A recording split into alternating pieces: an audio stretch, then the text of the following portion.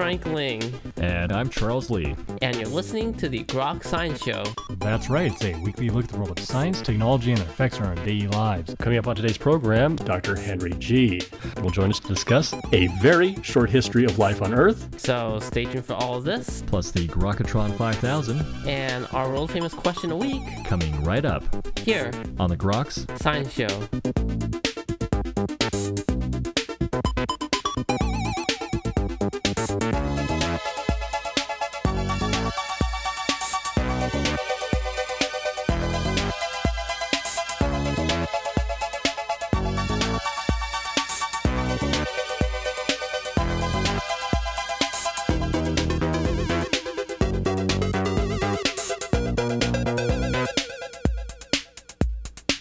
Welcome back to the Groks Science Show.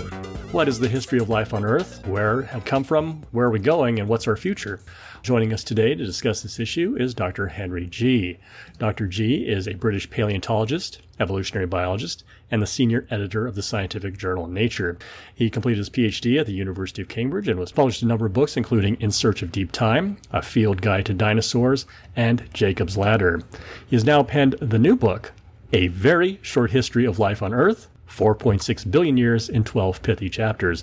And he joins us today to discuss this very fascinating topic for a general audience. And Dr. G, thank you so much for joining us today on the Groks Science Show. You're very welcome, Charles. It's great to be here.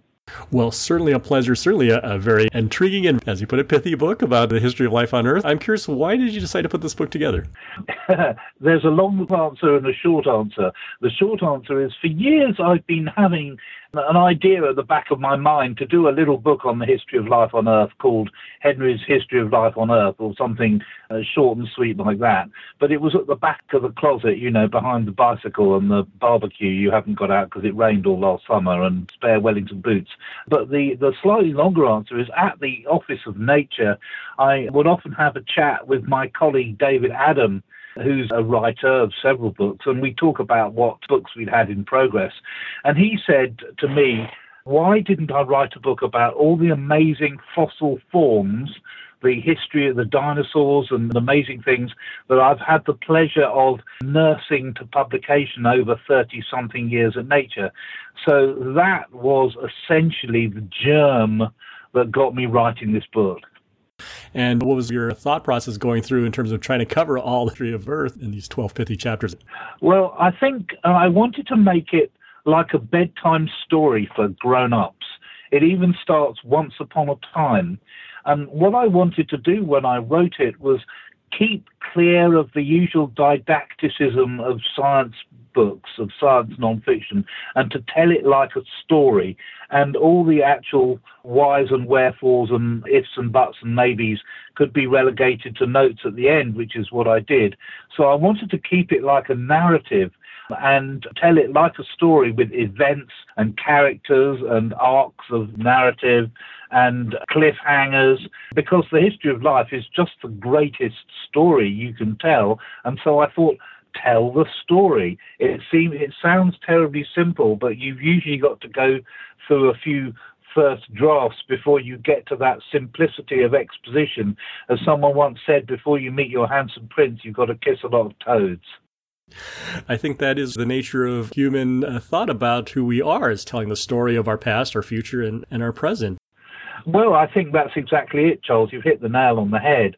One thing that distinguishes human beings from the other animals is our ability to tell stories, initially to try and explain how we got here, and that can take many forms. It can take secular forms, it can take religious forms, but I just wanted to tell kind of a secular story that for people to read, if they might read a work of fiction, a novel, and be entertained really, as well as get some idea of the vast scale of life on Earth in a digestible package. The book starts at the very beginning, and I like the nod to George R.R. Martin there with the title, A Song of, in this case, Fire and Ice. Well, yes, it was a riff on the Song of Ice and Fire, but that was quite opposite because when the world began, it was very hot. It was a ball of magma, and by the end of that chapter, it's just the first chapter, the whole world was covered in ice, miles and miles thick. This just goes to show that our planet has had a very varied and dramatic history that life has had to cope with. If life had a motto, Charles, it would be, whatever doesn't kill you makes you stronger. So whatever environmental disasters would come over the horizon, life would cope with it and evolve in more and interesting ways. That was really the way that life is shaped, is by these environmental forces and changes, geological timescales.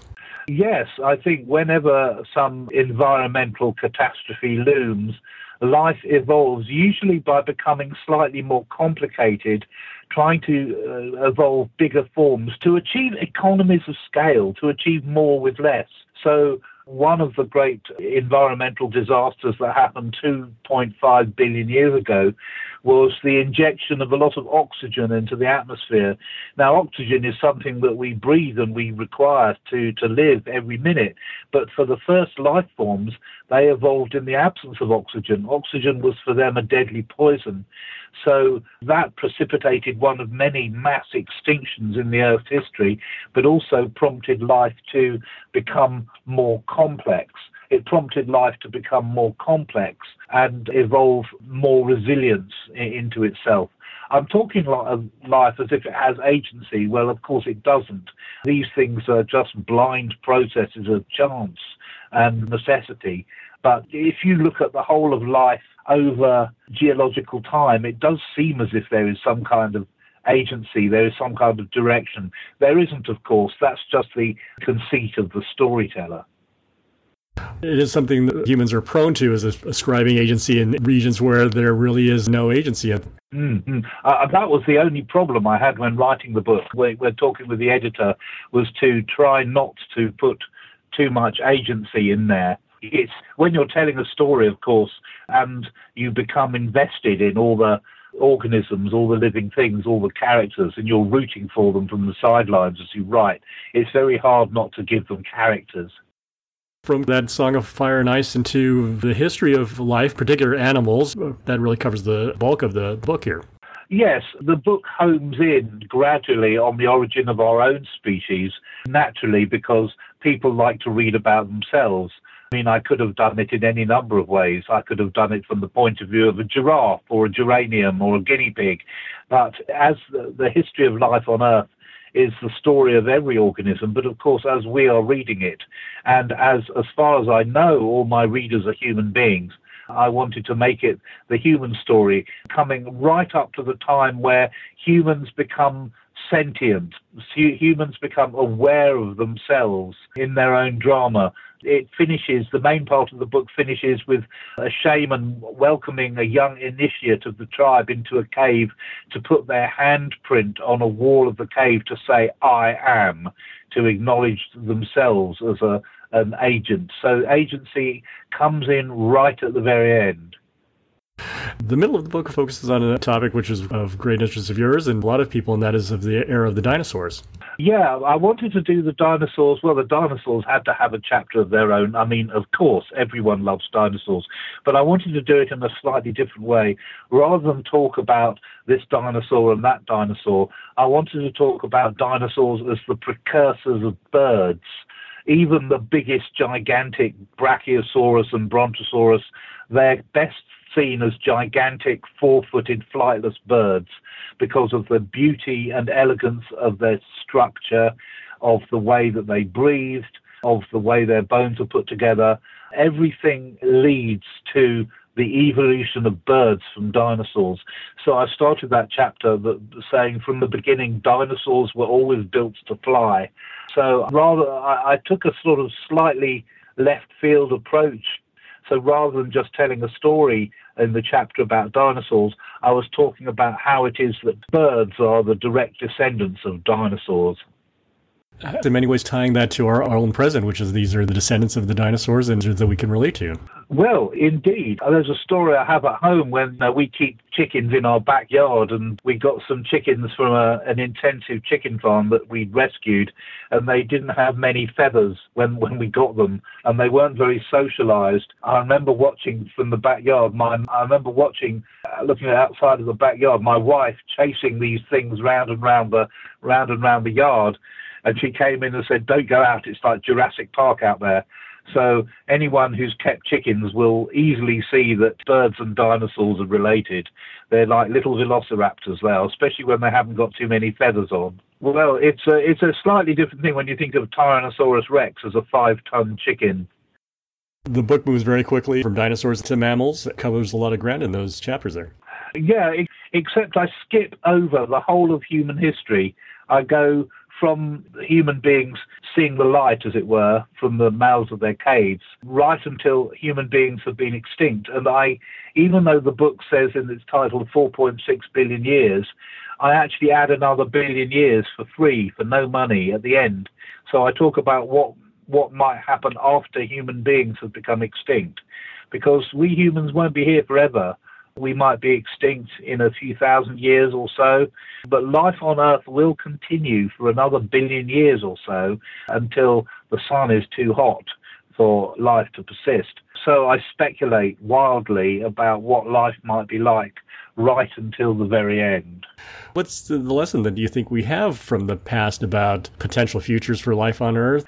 I think what happens is life, when it's given an environmental challenge, becomes more complex.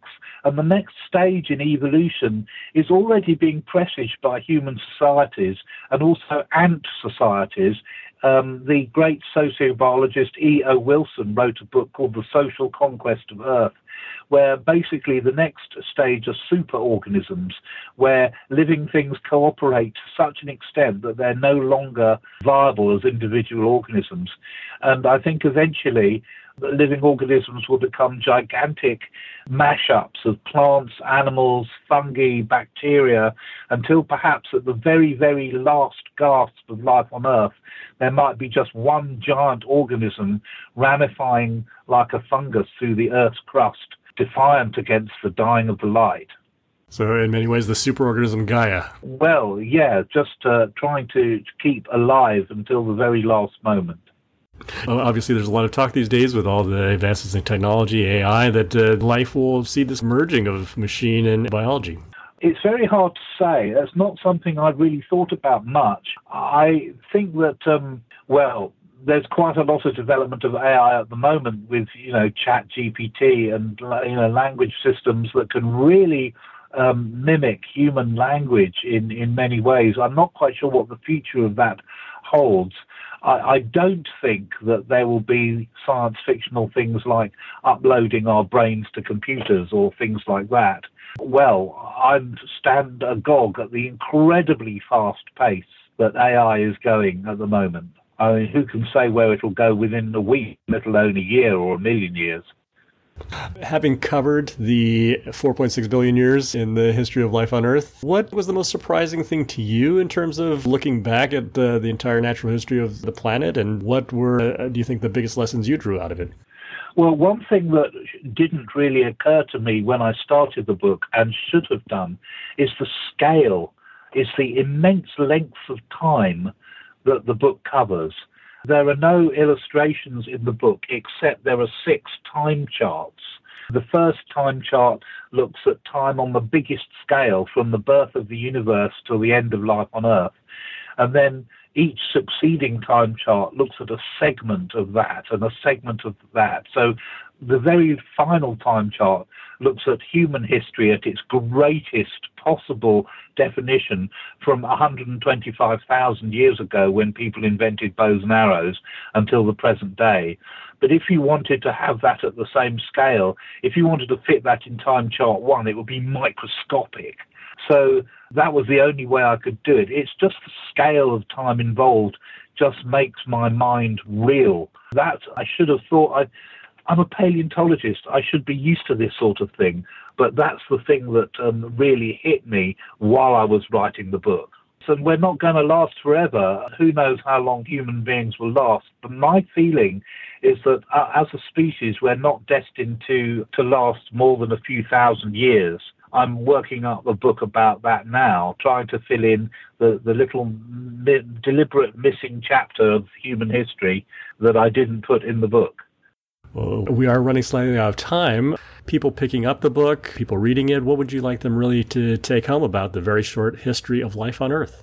I'd like to give people a message of hope that the world's changing very fast, but there are things we can do to make our lives and everyone else's lives better by having courage and being kind and being good to the environment. In other words, we're not going to be long on this planet, but I think we should leave it in as good a state as we found it.